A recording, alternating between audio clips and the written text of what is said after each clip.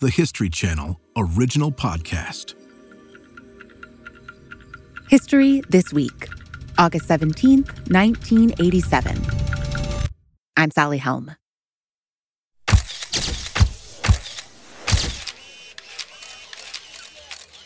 Flashbulbs on the red carpet in New York City for the premiere of a new movie, Dirty Dancing. It's a very 80s scene. Star Jennifer Grey wears an off-the-shoulder dress with a big black belt, the buckle front and center. Patrick Swayze is in a bolo tie. Their low-budget movie is making a surprisingly big splash. People are starting to call it a sleeper hit.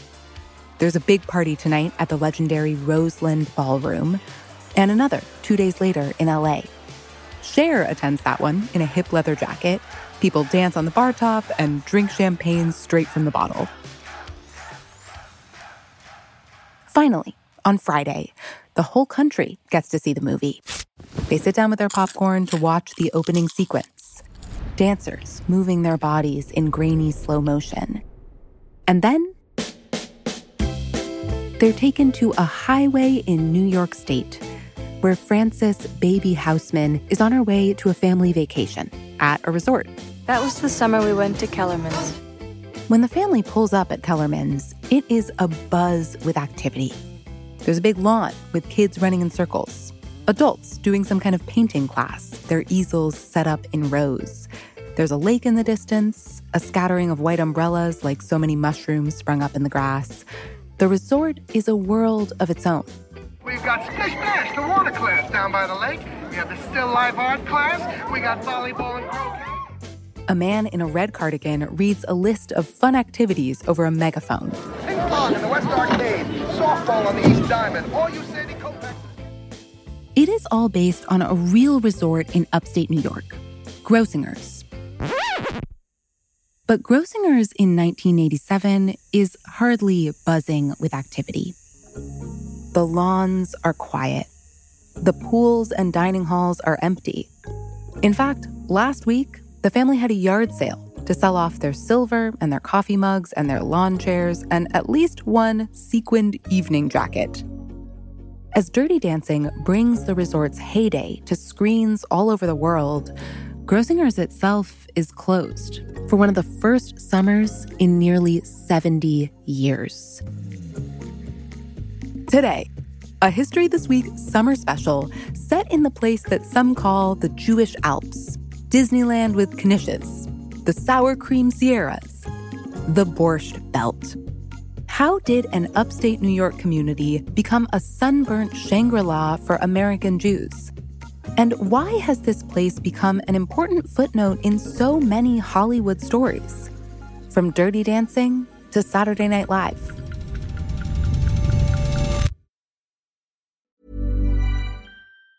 Quality sleep is essential. That's why the Sleep Number Smart Bed is designed for your ever-evolving sleep needs. Need a bed that's firmer or softer on either side? Helps you sleep at a comfortable temperature? Sleep Number Smart Beds let you individualize your comfort, so you sleep better together. J.D. Power ranks Sleep Number number 1 in customer satisfaction with mattresses purchased in-store. And now, save 50% on the Sleep Number Limited Edition Smart Bed for a limited time. For J.D. Power 2023 award information, visit jdpower.com/awards. Only at a Sleep Number store or sleepnumber.com.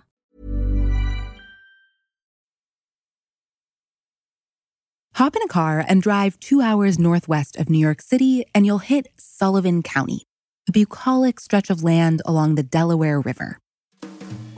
Heaven. I think that's the way to sum it up. John Conway has spent the last nearly 30 years as Sullivan County historian. He told us the region has long been a place of retreat and restoration.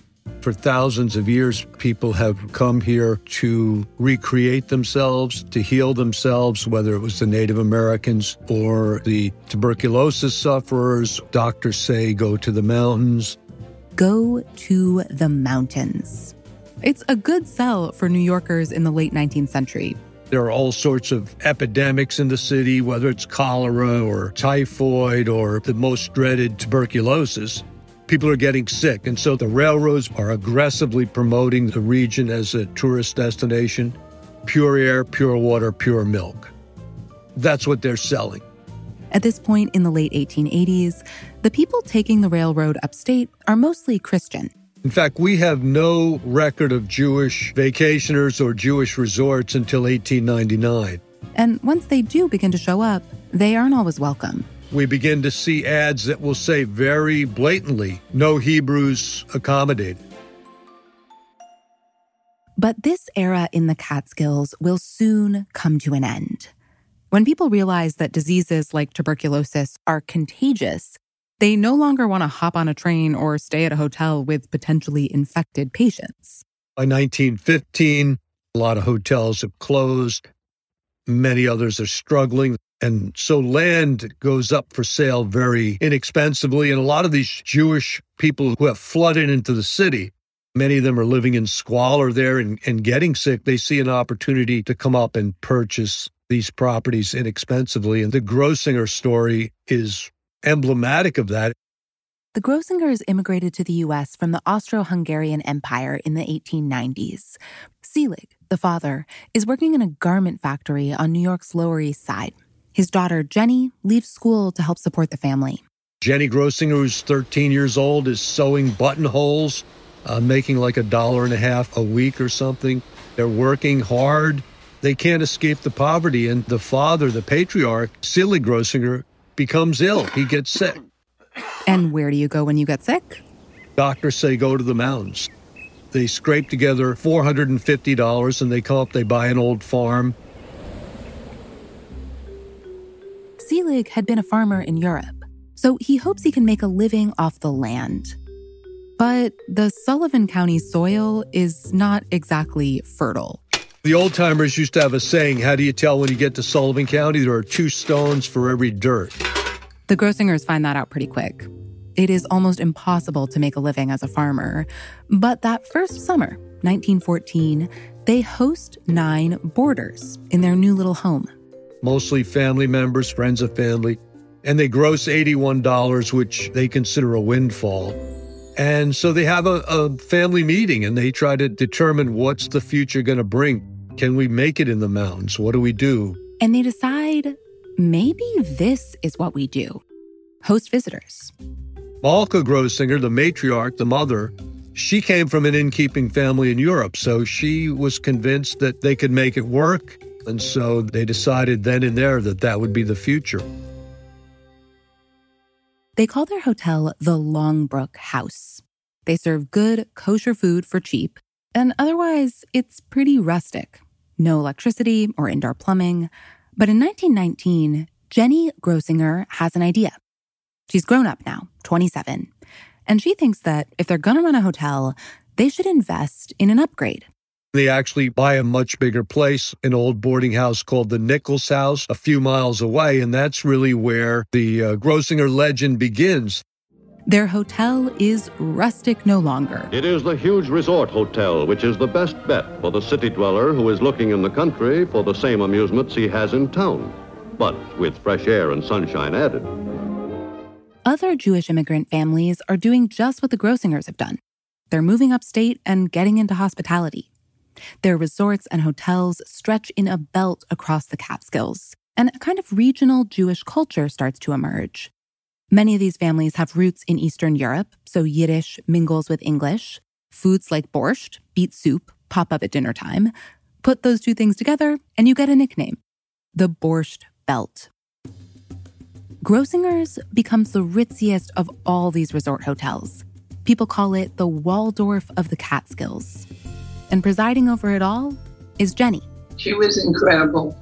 That's Jenny's daughter, Elaine Grosinger Edis, who's in her 90s and, by the way, speaking over a weak connection. She was just the perfect hostess. She remembered people's names. She was always looking to see what can we do that's a little bit better. And she listened to everything they had to say. One Sunday, Jenny's standing in the hotel lobby, and she overhears a couple saying, "We had a great visit, but we probably won't come back because there's no golf course." Well, that's all my mother had to hear. She went back, got on the phone, and And by the middle of the week, a golf architect had been hired. Hired to create a first-class 18-hole championship golf course. With Jenny in charge, Grossinger's grows at a breakneck pace. Eventually, it'll have 1,200 acres, 35 buildings, and 150,000 guests a year. Julie Budd got her start as a singer in the Catskills, and she still remembers what it was like when Jenny Grossinger walked into the dining room. Dressed to the nines, beautiful, diamond earrings, beautiful dress. Are you enjoying the soup? I know you like thin lox. Was the lox thin enough for you? And she would remember what you liked. It was unbelievable. And there were 1,000 people sitting in these dining rooms. Budd said, Jenny made that dining room of 1,000 feel like a comfy kitchen at an inn. She'd schmooze at different tables, promote the evening programming. Oh, you're going to love it. Oh, do you like the chicken? Get her more chicken. It was like that.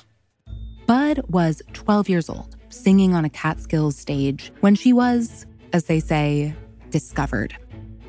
A producer saw her perform, and before she knew it, she was singing with Frank Sinatra, appearing on The Ed Sullivan Show. 15-year-old Brooklynite Julie Budd. This was the power of a Catskills stage, and Grossinger's was the best of the best. Visitors came to the Big G to see and be seen. The resort circulated a daily report, the Grossinger Tatler, about goings-on among the guests. A certain distinguished-looking, bearded magazine editor is visiting. A couple's captivating lad has celebrated his first birthday. It also detailed the daily activities, which sound a lot like that opening scene in Dirty Dancing. Here are a few suggestions for your afternoon's entertainment. Maybe you want to do some laps in the Olympic-sized swimming pool, or visit the nightclub, or the airport. Pilot Vernon Wright gives a flying exhibition and a group flying class. Literature lectures, art classes, sports. Golf, tennis, handball, basketball, volleyball, and all other outdoor sports.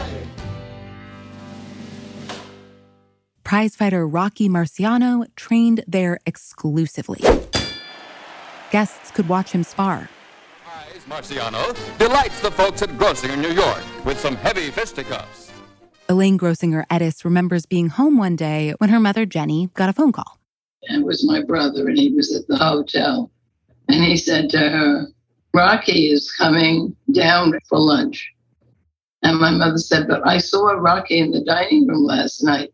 So my brother said, no, it is not Rocky Marciano who was training at the hotel. It was Governor Rockefeller, Nelson Rockefeller. That Rocky. New York Governor Rockefeller loved the Grossingers' egg rolls. And they'd hear that the governor was coming. They quickly got the egg rolls ready so that he could have them to take with him.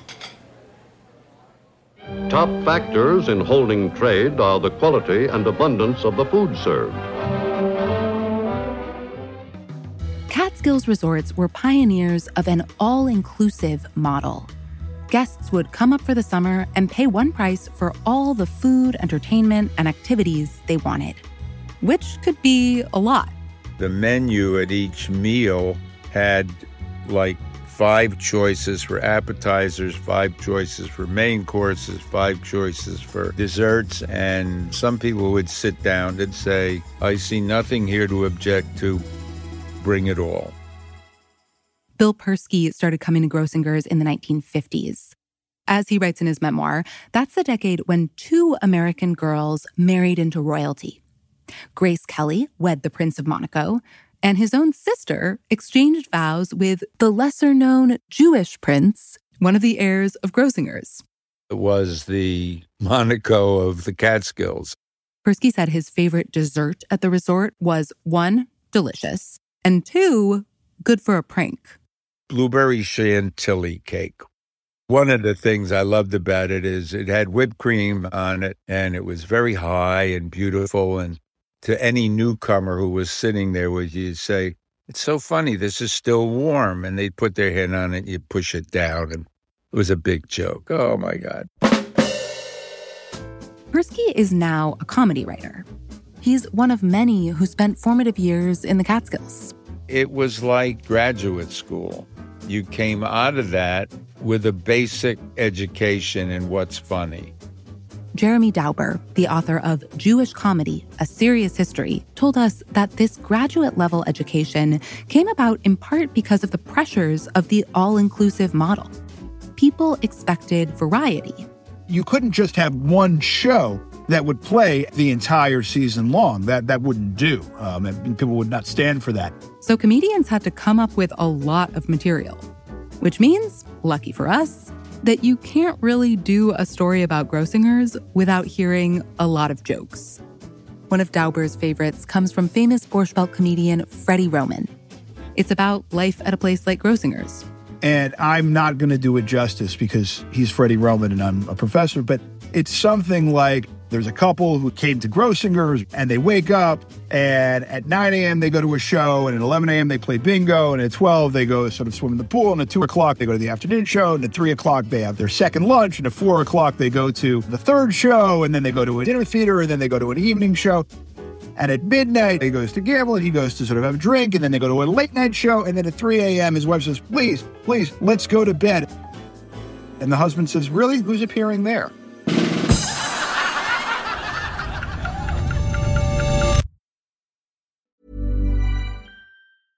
Ready to pop the question? The jewelers at BlueNile.com have got sparkle down to a science with beautiful lab-grown diamonds worthy of your most brilliant moments. Their lab-grown diamonds are independently graded and guaranteed identical to natural diamonds. And they're ready to ship to your door. Go to BlueNile.com and use promo code LISTEN to get $50 off your purchase of $500 or more. That's code LISTEN at BlueNile.com for $50 off. BlueNile.com, code LISTEN. Quality sleep is essential. That's why the Sleep Number Smart Bed is designed for your ever-evolving sleep needs. Need a bed that's firmer or softer on either side? Helps you sleep at a comfortable temperature? Sleep Number Smart Beds let you individualize your comfort, so you sleep better together. J.D. Power ranks Sleep Number number 1 in customer satisfaction with mattresses purchased in-store. And now, save 50% on the Sleep Number Limited Edition Smart Bed for a limited time. For J.D. Power 2023 award information, visit jdpower.com/awards. Only at a Sleep Number store or sleepnumber.com.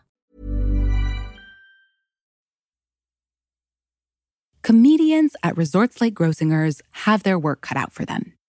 They have to come up with enough jokes to satisfy the guests who were expecting an entertainment buffet big enough to match that menu with 5 choices each for appetizers, main course, and dessert.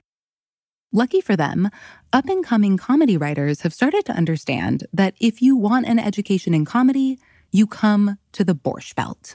It was dotted with literally dozens and dozens of hotels and bungalow colonies, and you graduated from a bungalow colony to a small hotel to the big hotel as you became more proficient as a joke teller.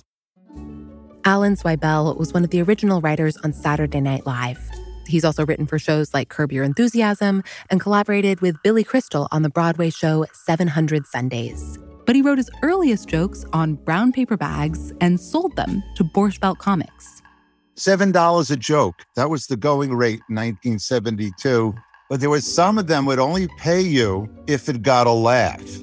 So I'd go up to Grossingers and sit in the back and see how my jokes played, right?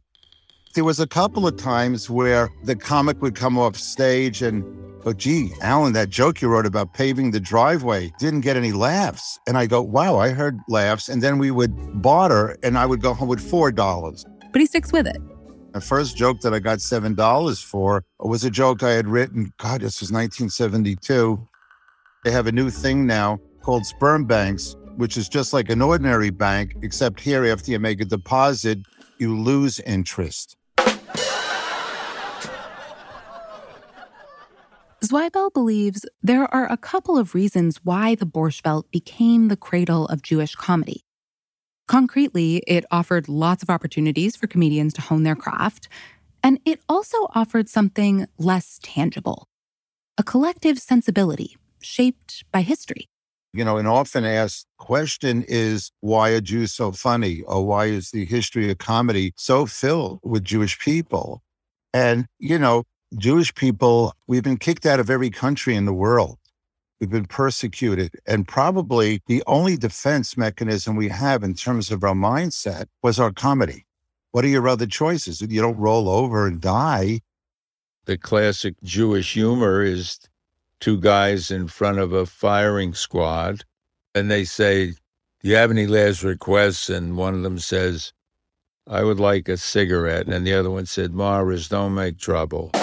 That was Jewish humor, Oh, God, it could be worse. Self-deprecating, some grandiosity that always ended up with you being made a fool of. Want more Jewish humor? Here's Bill Persky describing his childhood. I was 9 years old in Hot Springs, Arkansas. That was in 1941. And when I arrived in the school, they started to beat me up because I killed Christ. I couldn't convince them that I wasn't there at the time.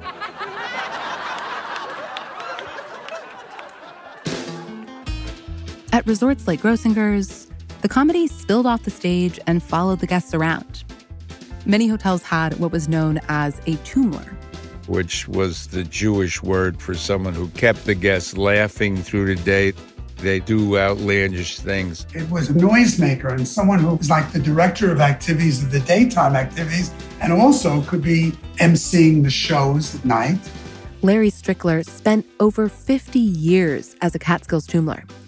He described his role as part jokester, part social director. I had to manufacture fun. That was the bottom line of everything I did.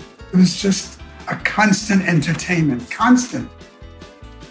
That meant leading group games of Simon Says on the pool deck, teaching people to line dance, singing with the house trio. Hava, Nagila. We were selling happiness. Mel Brooks got his start as a tumler in the Catskills. Everywhere you went, there were like Jews in the mountains, Yeah. And, I'm sure that the deer would look at each other and say, I've never seen so many Jews. Jerry Lewis started cracking jokes as a busboy. I was choking my dog. I love to put my hands on his throat and see him go. Well, he's a German Shepherd and I'm Jewish. Rodney Dangerfield tested his material on the Catskills stage. Alan Zweibel would later write jokes for him. The guys that I wrote for, they were joke tellers. Now, Rodney had that, that moniker, I don't get no respect. So he was easier for me to write for because he had a persona. It was easier for me to have him say, even as an infant, my mother wouldn't breastfeed me. She said she liked me as a friend. As the Catskills scene keeps growing, the jokes keep coming. Most of the guys would do 3 different hotels a night. They would do a after-dinner show, a late show, and then they'd do a really late show at another hotel. And they'd all pool together and buy gas for the car that took all of them up. I must say there was a real camaraderie among them. They had a common experience, and they were like a fraternal order of humor. After a while, the best Borscht Belt performers start breaking into the mainstream because of television, which becomes popular right around the time that the Catskills hit their peak. Here's Jeremy Dauber.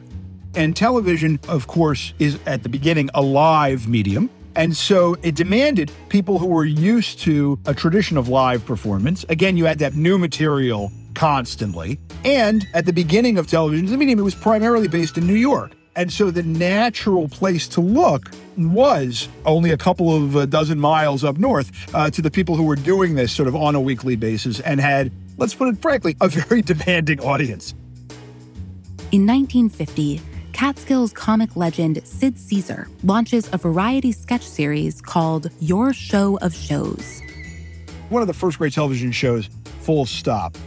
Your Show of Shows brings Borscht Belt humor right into people's homes. It was famous for kind of its looking at domestic situations, and Yiddish English we might call Hamish, that it would feel close to home, and playing them out sort of in satiric and silly ways. The show's writer's room was stacked. Mel Brooks, Carl Reiner, Neil Simon. Many of them have something in common. Your Show of Shows really draws its producer, its main actors, its murderous writer's room, really from the mountains. From there, the Borscht Belt influence on television only grows. Carl Reiner leaves Your Show of Shows and pitches a new series to CBS, inspired by his own experiences as a comedian. The network executives at CBS said, we love this idea, but with one change. And the one change was, we are not going to have you, the sort of Jewish guy named Reiner, be the lead.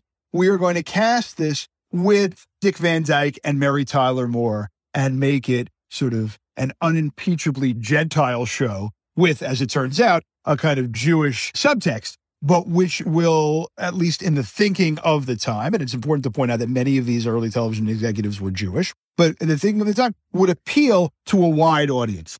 The Dick Van Dyke Show helped launch the first golden age of the sitcom. Bill Persky gains acclaim in its writer's room. Years later, Alan Zweibel will carry the torch for a new generation of writers. Even if I write something that doesn't look Borscht Belt-ish or Jewish, if you cut me open, that's who I am. In the 1980s, TV personality Steve Allen estimates that 80% of American comedians are Jewish. Which, to be perfectly honest, would not shock me. But ironically, as Jews become more visible in American comedy and television and society, in part because of places like the Borscht Belt, they stop needing places like the Borscht Belt. Here's Sullivan County historian John Conway. No longer are they so identifiable, for example, where a hotel would say, whoa, we don't want these folks staying here. They've assimilated. Conway boils the Borscht Belt's decline down to four main forces, the 4 A's. There's assimilation. There's also air conditioning, which meant there wasn't such a need to flee New York's oppressive heat. And 2 new forms of travel, automobiles and airplanes. People are getting in their cars. We see roadside attractions, theme parks, and amusement parks springing up all over America. We see airfares becoming affordable. You can fly to Florida or to Bermuda or to Acapulco.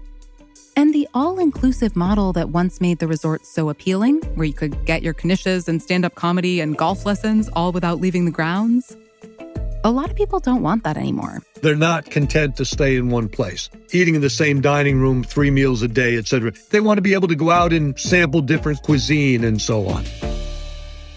Elaine Grossinger Edis was one of the people running her family's hotel during those years. She says they tried to experiment, let people sample those different cuisines. Like one time they offered a specialty Italian weekend. We had Italian entertainment, a gondola. The menus were written in Italian and English. Well, Monday morning, we had our staff meeting and we're going over the evaluation forms. The feedback on the food? We came to Grossinger's to eat potato pancakes and blintzes, not pasta. And of course, we laughed because we had tried so hard. It would have been so much easier for us just to use our regular menus. They're fighting a losing battle. The cost of a trip to Paris has become comparable to a vacation in the Catskills. And so, in 1985, the Grossinger family sells. The next fall, a crowd gathers outside to watch as the famous Grossinger's building falls, bulldozed to the ground. That day, the resort's entertainment director shrugs and tells a reporter, "The end was a long time ago." The summer of 1986 is the first time in nearly 70 years that Grossinger's is quiet. No guests, no comedy, no Simon Says on the pool deck. But the following summer, the resort is alive again, at least on the screen. A film based around life at Grossinger's is taking the country by storm. Dirty Dancing. My favorite description of Dirty Dancing comes from the film critic Leonard Maltin. He was comparing Dirty Dancing with another movie about Sullivan County resorts that came out the same year, Sweet Lorraine. Sweet Lorraine wasn't the box office smash that Dirty Dancing was, but critics like Maltin found it more authentic, like a fresh Blintz. Where Dirty Dancing was more of a frozen Blintz. And when I asked him to explain what he meant by that, he said, well, It was de-ethnicized. So in order to Hollywoodize it, in order to appeal to broader audiences, they took a lot of the ethnicity out of the movie. Not unlike replacing Carl Reiner with Dick Van Dyke. And yet, Conway says, Dirty Dancing got some things right. There's a scene right near the end when the resort's owner is looking around, surveying kind of the dining room or the dance floor or something, and he says, it's all coming to an end. You think kids want to come with their parents to take foxtrot lessons? Trips to Europe, that's what the kids want. 21 countries in 5 days, that's what they want. So he kind of nails it. As columnist Samuel Friedman writes in the New York Times, Dirty Dancing is meant to be more than the sum of its parts, which are golf, gossip, and gefilte fish. It stands as a metaphor for America in the summer of 1963. Orderly, prosperous, bursting with good intentions, a sort of Yiddish-inflected Camelot. By the end of the film, he says, something is over, but it is not yet clear what is going to replace it.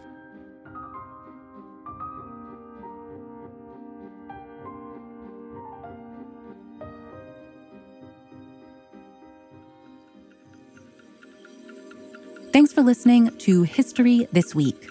For more moments throughout history that are also worth watching, check your local TV listings to find out what's on the History Channel today. If you want to get in touch, please shoot us an email at our email address, historythisweek@history.com, or you can leave us a voicemail, 212-351-0410. A very special thanks to our guests, Julie Budd, John Conway, Jeremy Dauber, Elaine Grossinger-Edis, Bill Persky, Larry Strickler, and Alan Zweibel. You can learn more about what Jewish humor is and isn't in Dauber's book, Jewish Comedy, A Serious History. If, for example, you had someone who was Jewish who wrote a really killer knock-knock joke about oranges and bananas, I wouldn't count that as part of Jewish humor. Thanks also to Robin Kaufman, Steve Gold, and Marissa Scheinfeld. If you want to buy a vintage Grossinger's tee or other Catskills gear, you can visit Steve Gold's website, yesteryearwear.com.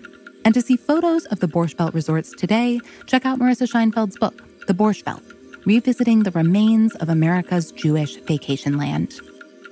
This episode was reported and produced by Julia Press. It was story edited by Jim O'Grady and sound designed by Dan Rosato. History This Week is also produced by Morgan Givens and me, Sally Helm. Our associate producer is Emma Fredericks. Our intern is Francesca Mevs. Our senior producer is Ben Dickstein. Our supervising producer is McKamey Lynn, and our executive producer is Jesse Katz. Don't forget to subscribe, rate, and review History This Week wherever you get your podcasts, and we'll see you next week.